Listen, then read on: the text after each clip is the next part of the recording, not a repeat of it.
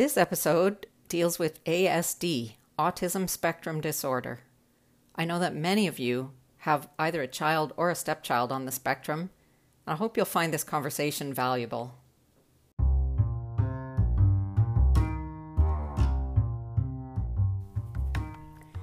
Hi there, I'm Tracy, and this is the Essential Stepmom Podcast, your source of unconventional advice and inspiration for the womanly art of raising someone else's kids. Is it really an art? You bet. Nobody pops out of the womb with an instinct for step-parenting. It's something you practice and get better at, like anything else. And if you found this podcast, it means you're smart enough to look for someone who's been practicing the moves for a long time to stand in your corner and coach you through it. I'll share my wins, my missteps, and my analysis of what worked for my family over the last 14 years and why it could work for you too. If you like this stuff, don't forget to subscribe, and you can get more of me at essentialstepmom.com.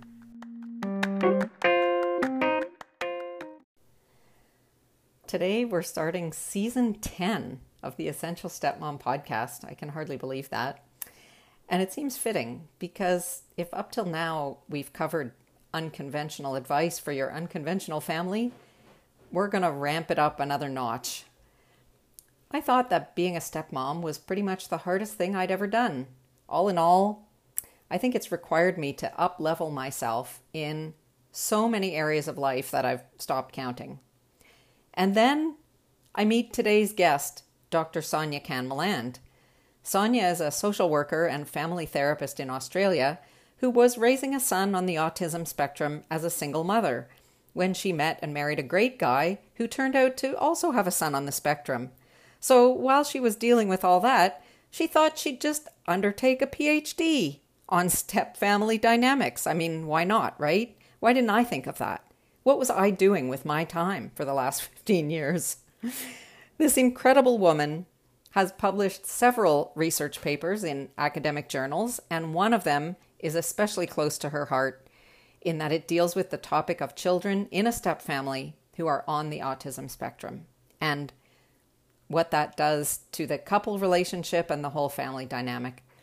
I know this is a huge issue for many of you, and there's probably nobody in the whole world more qualified to talk about it, so I'll just jump right into our conversation. Here she is.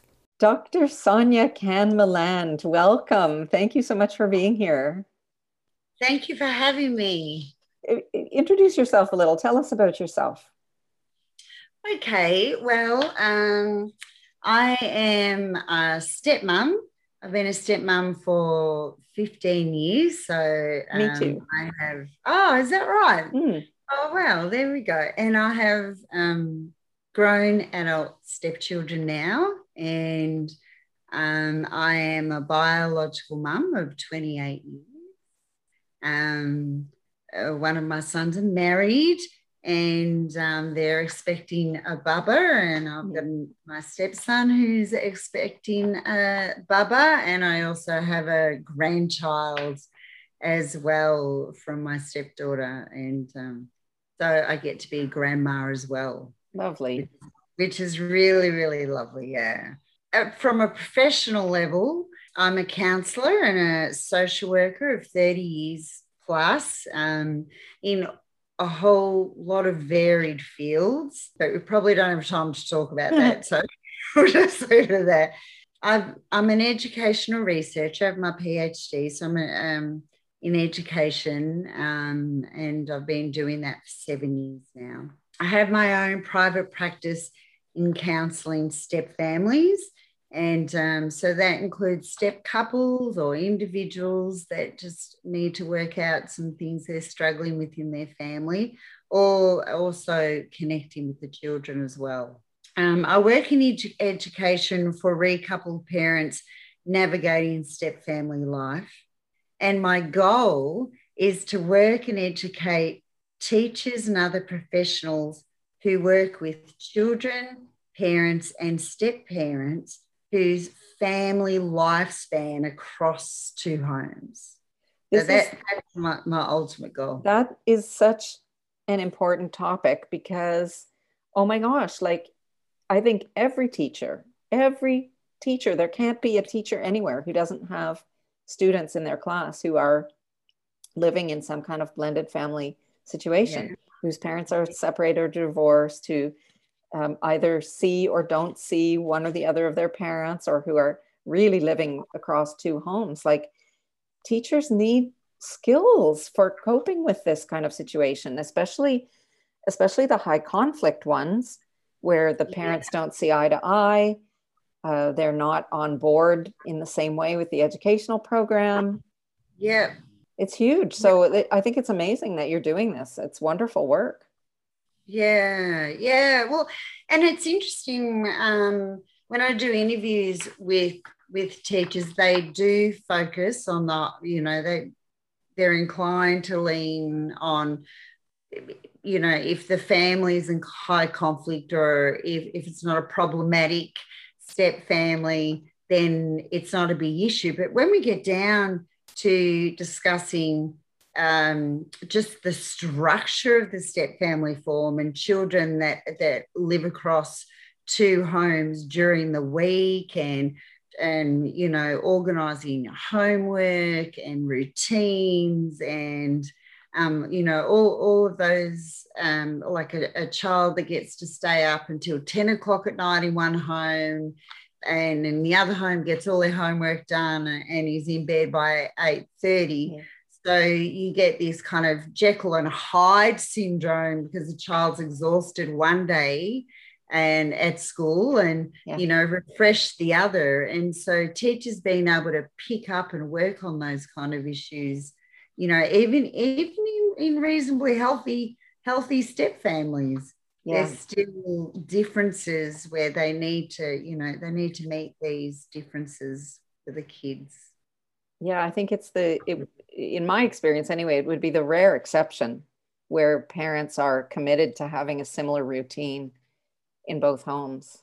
Yep, and the research is also showing that with parents that aren't both involved at some level, children with their education, it does impact how well the kids go. Yeah, absolutely. Tell me about your interest in the autism spectrum, raising kids with Yeah. autism spectrum issues. Where does that So I'm originate? going to share my personal reasons first.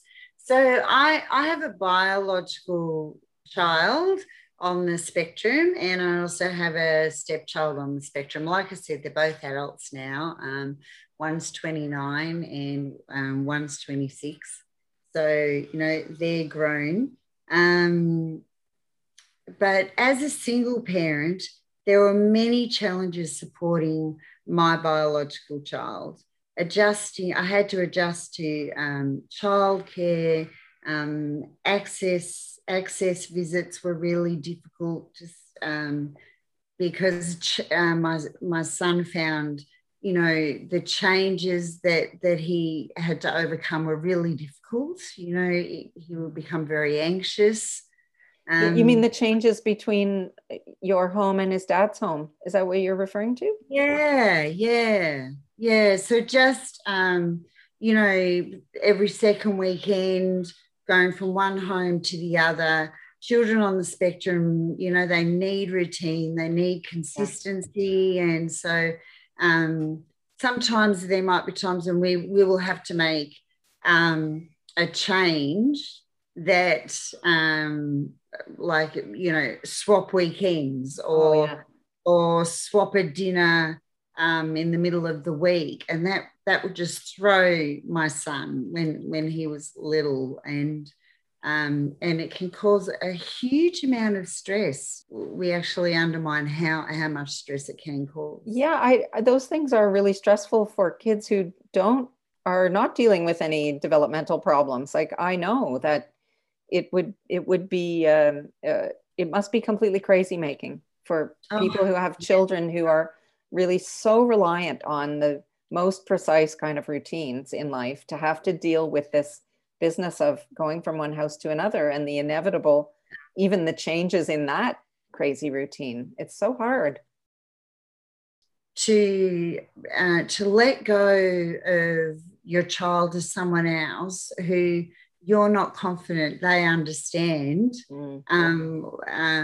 your child's needs on the spectrum, wow, that's, it's so hard to let them go. So I really struggled with that, because I felt like he needed to be with me. Yeah, yeah, and sure. that I knew best, because I if he had a meltdown, became overwhelmed in any way, when he was stimming, so he used to rock quite violently, where he'd literally bounce off the back of the chair when he was rocking, just as a calming to him.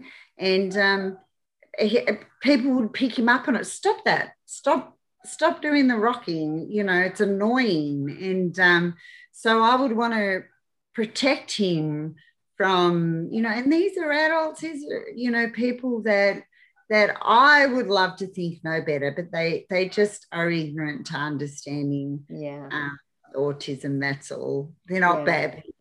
But you do find that childcare is a scary place to put your child. If you feel that they don't understand how autism impacts your child. Yeah, that's right. And the other one that I want to mention was finances was a problem. DIS wasn't around then, and you have to have a diagnosis anyway to get in. I don't know I don't know what that is. That's got to be an Australian thing, DIS. Oh, okay. So it's basically where the government offer funding for children and adults who have diagnosed special needs. Okay. Yeah. And I wish I could tell you what NDIS stands for, but I can't now. That's okay. But that's basically what it does. I guess that would be one of the reasons to have a diagnosis, where there are special programs available only to people with a diagnosis, or special funding. Yes, that's right. Yeah. So as a stepmother, I was restricted in the support I could offer, as we don't have legal parenting rights in Australia. So that's kind of an extra struggle that I wanted to help my stepson as much as I support my biological son. But can you tell me how you just briefly tell me how did it happen that you learned that your stepson was on the autism spectrum? Was it like completely obvious, or you knew it from your own son, or he was diagnosed before you met him? How did that go? So I noticed some of the signs from my own reading and research, and again, it's a gut thing. Yeah. That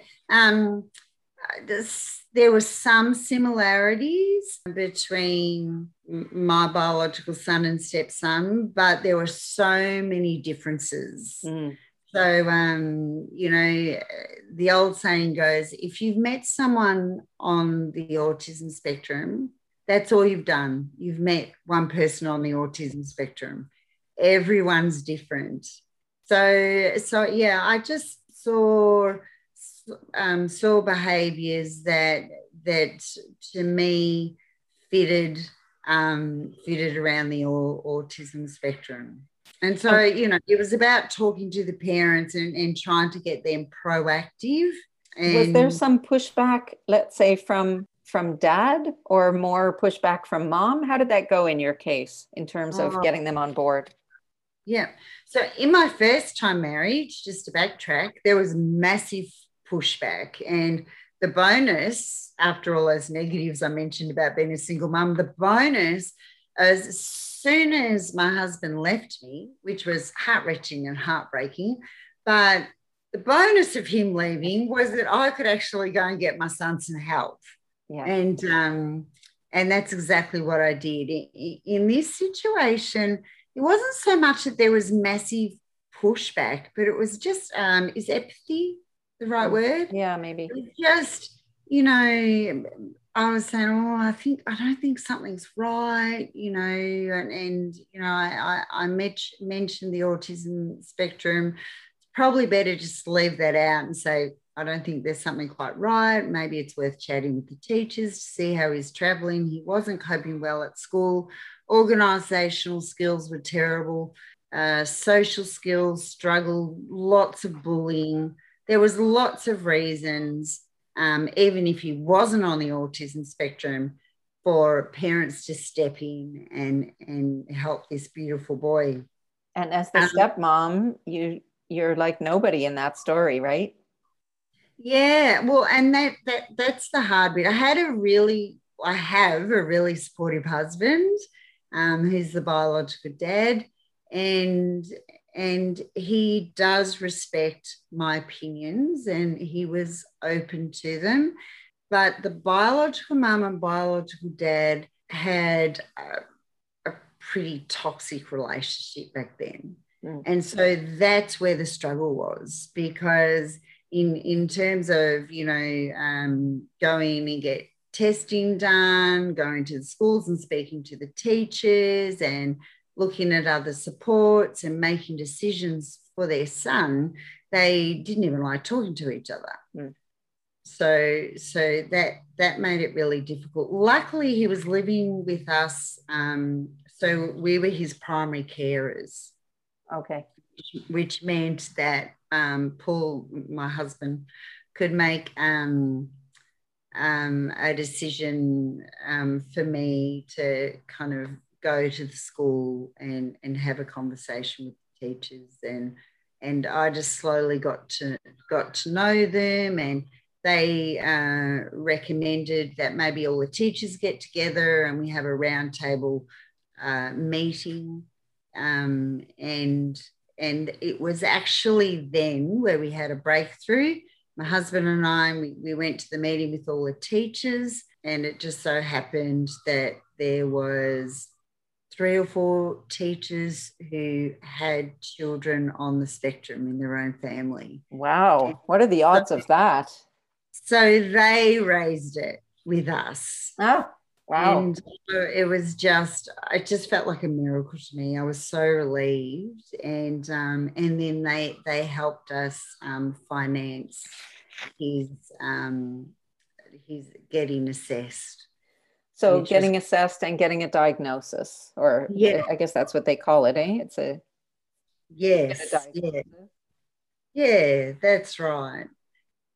So that I'm sure that's probably a big issue in a lot of families, because there's, from the obviously the positives would be getting services and the help that you need, but I think there's a lot of negative energy maybe around the label, that people don't want to have it, or they think it's not helpful, or it stigmatizes the child in some way. Do you think that's true? Yes, it can. And I do want to address that. I think that's really important to address. There's so many issues to deal with when you have a child on the spectrum.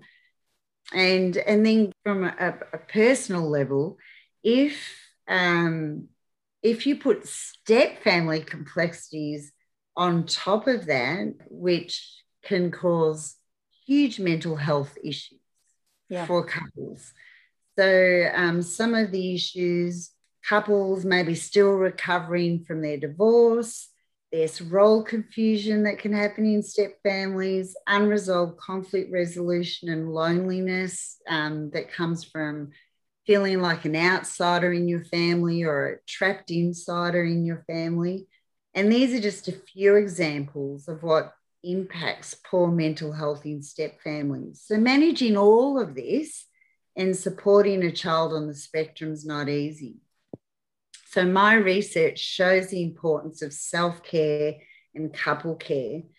It may be hard to go out and do date nights because you may not feel comfortable leaving your child on the spectrum at home, but be creative in how to rest and have couple time and individual time. So just wanted to share that. That's great. That's so important. Yeah. So let's get back to just talking about what do you think in terms of having a diagnosis? How important is that for moving forward, or how important was it for you? It's not always important. That's the first thing I want to say. It's not always important.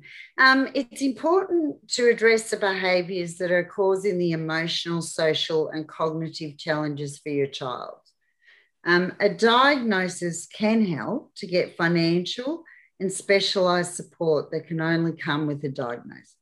A diagnosis did not necessarily provide what we needed in supporting our children on the spectrum.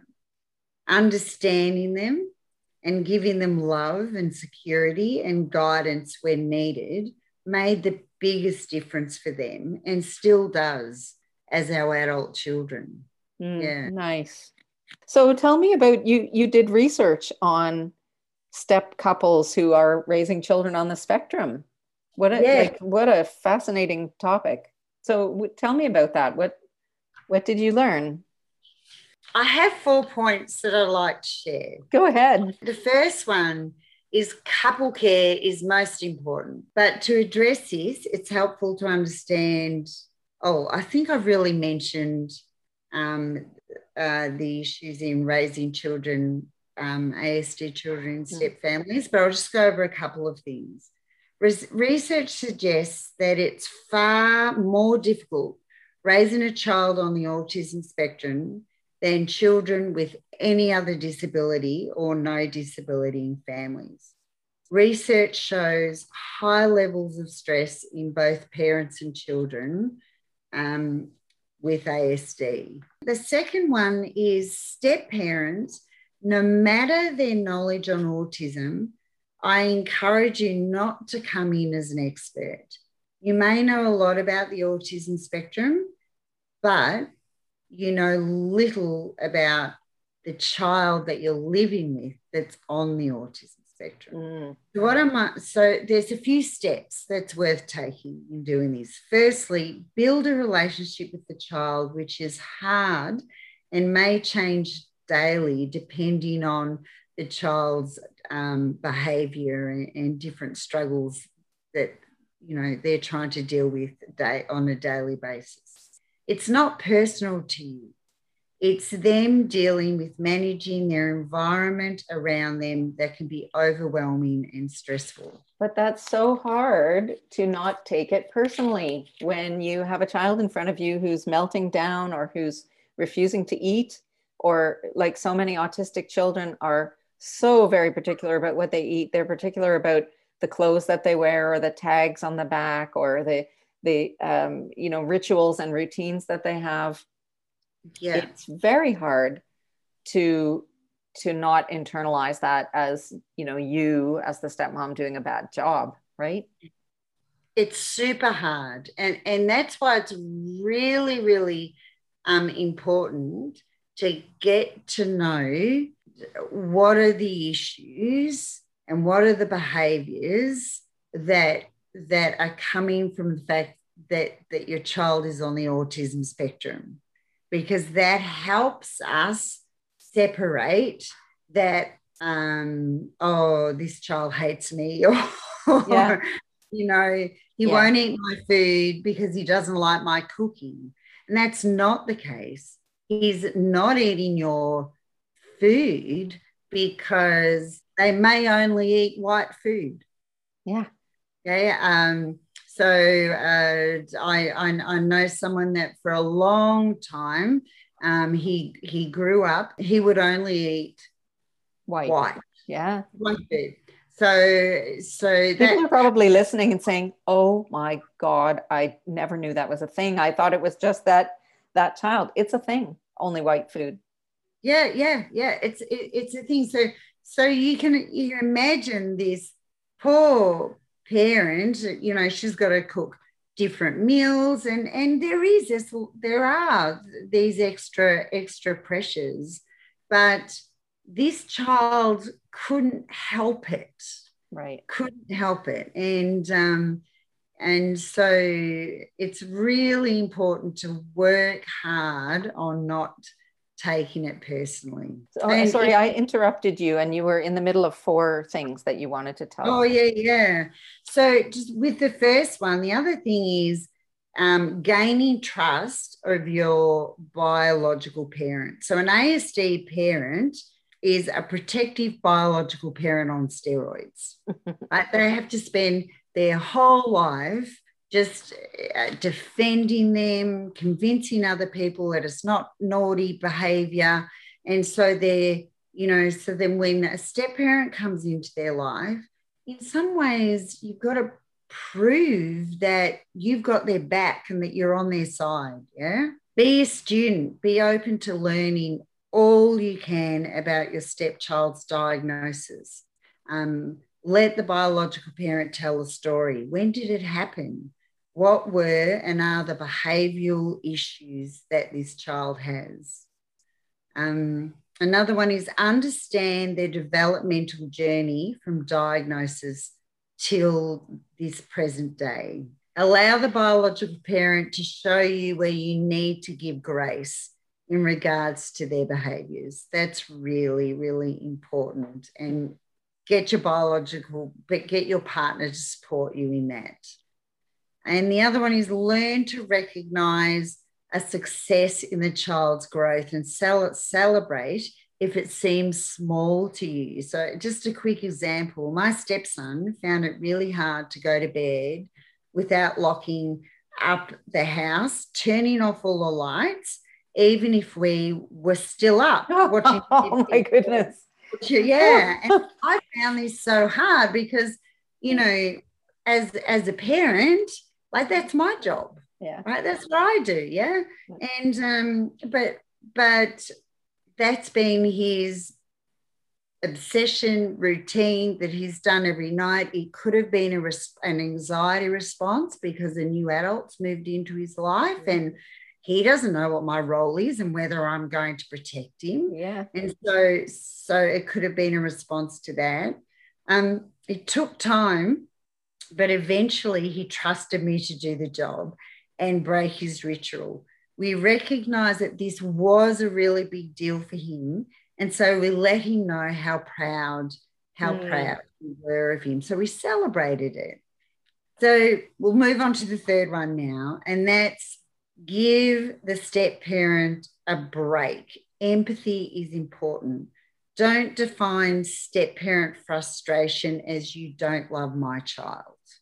Really important. The reason for this is children on the spectrum at different levels can struggle with relational interaction. They can struggle with communication, restricted repetitive interests and behaviours. They can struggle with obsessions, meltdowns, and sensory sensitivities. And that's just naming a few. And the fourth one is treating children equally does not mean treating them the same. I like that. You like that one? So this is complex to get your head around as parents in first-time families, let alone in step families. Discipline a neurotypical child will look different to discipline a child on the spectrum. And in a step family, you also have to take into account that the biological parent does the bulk of the discipline as well. For me personally, when my children, I've got neurotypical and one on the spectrum, my expectation is what I serve, they eat. They eat most of what's on their plate. If they're not crazy about something, then I just ask them to just have a little taste. That's all, just so they can have that experience. Okay. With my child on the spectrum, I needed to handle eating differently. So, and also with my stepchild, I had to handle it differently as well. So the first thing is that I will try and encourage them to have a taste, but in a second, that can lead to a meltdown. Right. Okay. And as soon as a child begins a meltdown, you can no longer communicate with them. It's not a tantrum. It's really important to distinguish the difference between the tantrum and the meltdown. Their brain literally shuts down and they can't think clearly. They can't hear what you're saying anymore. They're,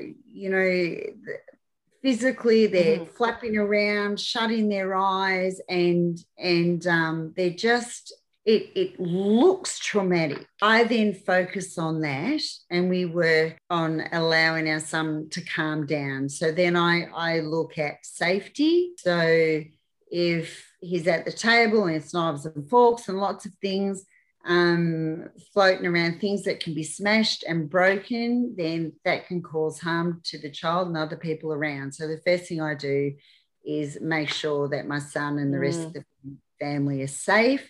And so I might gently remove them to a safer place. If they're refusing to move or they're just too difficult to move, then I might ask the rest of the members of the household, just give us 5 minutes, give us 10 minutes, and, take your plate and cutlery and knife and fork with you just for a bit and go and eat over there and give us some time. Let me ask you a question.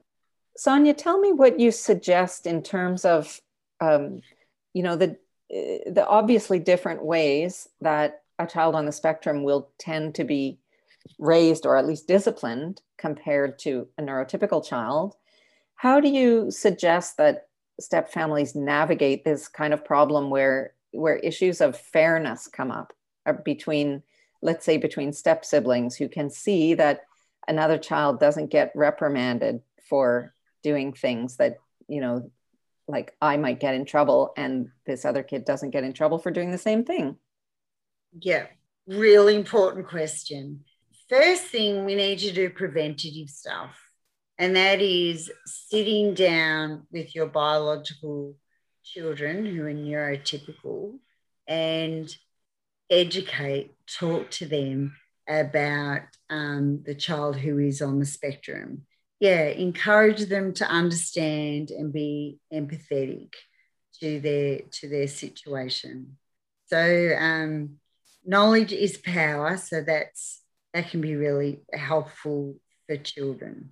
As a step parent, there were some times when I did have to let things go, and because it is strongly encouraged, as we teach that the biological parent does the bulk of the parenting. So the other thing I would highly recommend is, and I mentioned this earlier, is that, spend plenty of time with your partner or spouse discussing how you're going to navigate this and how can both the step parents and biological parents work together as a team to support all the children in this, because it is going to affect them.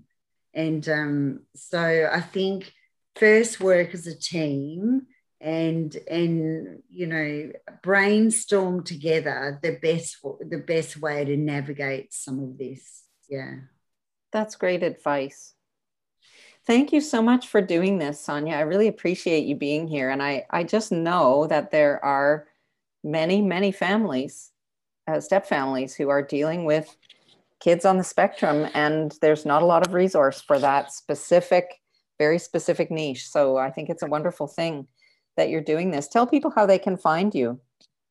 Yeah, so you can get in touch with me via my website, www.renewedbeliefs.com. Renewedbeliefs.com. Yeah, right. Sorry, I said that too fast. That's okay. Yeah. And I also have a Facebook page, which I've just started, that you can follow at Renewed Beliefs. Yeah. Great. So I'll put those in the show notes for everybody as well. And if you want to get in touch with me, please do that. And there you can just email me and I'll get back to you as soon as I can. Great. And thank you so much for having me. Oh, you're welcome. I forgot to ask, what part of Australia are you in? So Victoria, Melbourne. Okay, great. So Melbourne, Canberra, Sydney times, if there's people over there that are trying to work out the time difference. Okay, great. Yeah, I have quite a lot of listeners. About a quarter of the listeners for this podcast are in Australia, actually. So oh, wow. They'll be interested to look you up. Thanks once again for being here. It was a pleasure. Thanks again. I really enjoyed chatting with you. The whole point of identifying autism as a spectrum disorder means that there can be children and even adults with widely differing kinds of problems. It's impossible to compare the journey of a stepmom dealing with, let's say, the inflexible or argumentative personality of a more high-functioning child, maybe with Asperger's syndrome, and the challenges of raising, let's say, a totally nonverbal child who might be extremely withdrawn or unpredictably violent. And of course, I know that there are all kinds of special needs outside of the autism spectrum. I know there are a number of women in my group alone who have taken up this kind of challenge out of love and dedication to their partner. And I can't say how proud I am to know them. It's not a small thing to stand by a man who comes with this particular kind of baggage. So kudos to each and every one of you out there. The world is a better place because of people like yourselves. I really mean that.